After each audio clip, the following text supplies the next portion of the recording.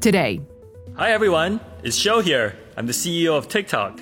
A high-stakes performance on Capitol Hill. The head of the Chinese-owned app is in Washington, trying to fend off a potential nationwide ban. And in Uganda, a new law threatens the LGBTQ+ community with jail and even the death penalty. We speak to an activist advocating for their rights as the law cracks down. It's Thursday, March 23rd.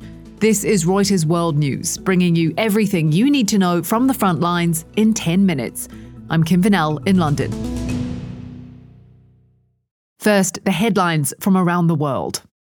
The Fed may be pressing the pause button on future interest rate hikes. We no longer state that we anticipate that ongoing rate increases will be appropriate to quell inflation. Instead, we now anticipate that some additional policy firming may be appropriate. That's Jerome Powell speaking after the central bank increased borrowing costs by 0.25 percentage point. The central bank is trying to balance the fight against inflation while ensuring the financial system remains stable. The recent collapse of Silicon Valley Bank and Signature Bank has made that more difficult. All eyes now turn to the Bank of England. A surprise jump in inflation in the UK has squashed hopes of a pause in rate hikes, and investors are now expecting a 0.25 percentage point rate increase. And while the Fed did meet yesterday, the grand jury investigating hush money allegations against Donald Trump did not, meaning that New York remains on tenterhooks, waiting to see if the former president will be arrested and made to do the perp walk into a downtown courthouse. If indicted, Trump would be the first US president, current or former, to face criminal charges. The panel, which is believed to meet 3 times a week, could reconvene on Thursday at the earliest. And while we wait for the potential appearance of one former world leader before the authorities, Britain's Boris Johnson is back in the spotlight in London. I'm here to say to you, hand on heart, that I did not lie to the House.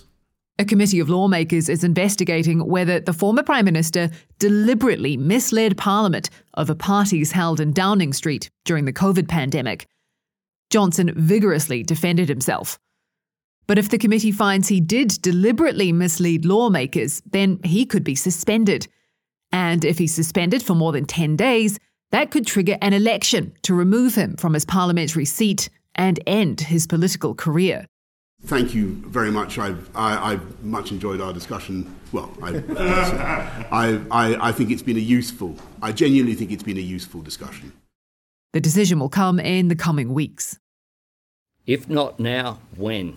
That is an opportunity. That doesn't belong to the politicians. It belongs to every Australian equally. Prime Minister Anthony Albanese fought back tears as he urged Australians to amend the Constitution and create a consultative committee called the Aboriginal and Torres Strait Islander Voice. Australia is seeking to give more recognition to its Indigenous people, who've been there 60,000 years, but are not mentioned in the 122-year-old Constitution.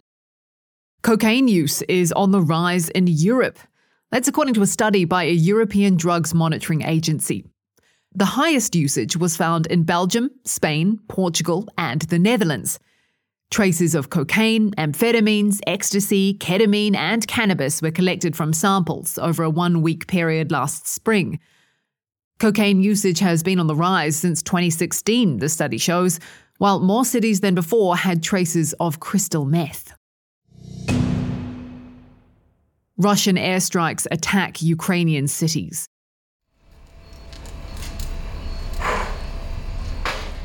An apartment building burns from gaping holes torn by Russian missiles. But a months-long ground assault on the eastern town of Bakhmut could be stalling in the face of fierce resistance. Mike Collett-White, our editor-at-large in Kyiv, sent us this recent dispatch. So I'm in a trench near a mortar position about 3 kilometres from the closest Russians. There's a lot of artillery fire going over our head from far away, and you can hear the thud of the incoming in the distance, which is Bakhmut. We're in between there and Chasiv Yar with a Ukrainian mortar position. A little further west is the town of Chasiv Yar, where some citizens have refused to leave their homes despite the constant thundering of mortars in the distance. We are pretty close to the front here. We've come in with an evacuation team that is trying to convince those who remain to get out of here. It is a dangerous place. There are a few civilians remaining, and I'm at a point between apartment blocks where people are collecting water from a volunteer group that's handing it out to locals who've decided to stay. To me, it's extraordinary they do, given that every few seconds you hear the loud crash of outgoing artillery and the sometimes louder crash of incoming. But extraordinary how these people adjust and even laugh when you take cover. There's some small arms fire there. That's Mike Collett-White on the front lines. To Capitol Hill and a battle over the future of TikTok. Some lawmakers want to ban it over national security concerns. That's got content creators worried. A TikTok ban wouldn't just put my business at risk. 95% of my livelihood would disappear overnight. The company's CEO heads to Congress today for a grilling over how TikTok uses the data it collects on its 150 million plus American users. Shou-Zi Chew is going to tell lawmakers that his company has never and would never share that data with the Chinese government. But will Washington buy it? Reuters correspondent David Shepardson has been covering the story out of DC. So David, how important is this testimony?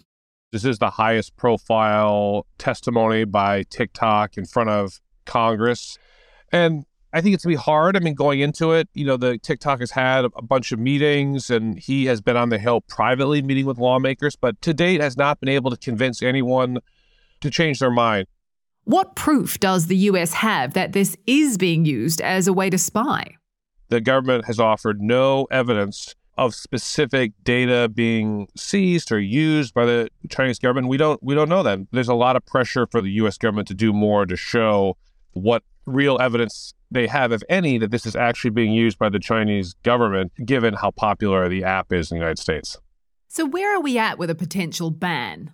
So some states have moved ahead, about 30 states, in banning TikTok from government devices, but the road ahead for a ban on all U.S. devices is still somewhat unclear. However, there is a lot of momentum behind a bill in the Senate that's now co-sponsored by 18 senators, 9 of each party, that would give the Biden administration sweeping new legal tools to ban TikTok if they want it. Then President Donald Trump tried to do this in 2020, but he was shut down partly because of concerns over free speech protections. So what's the legal recourse here? So without new legislation, it would be difficult, potentially impossible for the administration to ban TikTok. Whatever happens, it's not going to be banned overnight. David, thank you. Oh, you're welcome. Uganda's parliament has passed a law making it a crime to even identify as LGBTQ, even imposing the death penalty in certain cases. The White House has condemned it as one of the most extreme anti-LGBTQ laws in the world. Here to discuss the repercussions is our Africa chief visuals producer, Anne Mawathe. So Anne, in these circumstances, it takes great courage to be out. We spoke to Frank Mugisha, one of the few Ugandans living openly as gay. What were some of his main concerns? He is concerned that the new law, if implemented, will trigger mass arrests of lesbian, gay, bisexual, transgender and queer persons and mob violence toward LGBTQ communities. Some LGBTQ persons are not scared of the law as much as they are scared of their families, their friends, the media outing them and finding out who they are. Mugisha has also said he'll challenge the law as unconstitutional. How likely is it to ever be enforced? Is it just a stance by the government? President Museveni has been consistent on where he stands in regard to the LGBTQ community and has signaled that he does not view the issue as a priority and would prefer to maintain good relations with Western donors and investors. So how he maintains the good relations with Western donors and investors and still goes ahead with this law, I am really not certain. And he might want to be seen to be very vocal about it and still not sign it into law. Something might come up, a technical issue that this doesn't sail through. Elsewhere in the world, in some traditionally religious or conservative countries like Ireland, there have been big steps for gay rights in recent years. Is there any sense of that kind of movement in Uganda? I think I would say right now is just the fight for survival, just the fight to just be. If even the recognition of you as a person, as you existing as a right, is already an issue. Anne, thank you. That's it for Reuters World News. Ramadan Mubarak for those of you observing the Islamic holy month. We'll be back on Friday. In the meantime, you can find more trusted news at Reuters.com.